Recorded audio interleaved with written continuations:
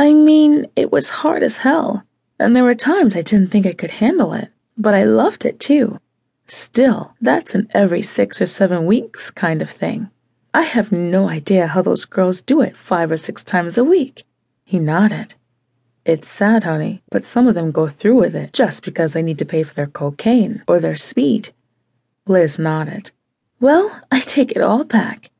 You can tell the producers I don't want to try it, and they'll have to call one of the agencies. I'll just be content to be a porn star's wife instead of a porn star. He hugged her and kissed her cheek, and Liz shuddered as the sensations flowed over her again.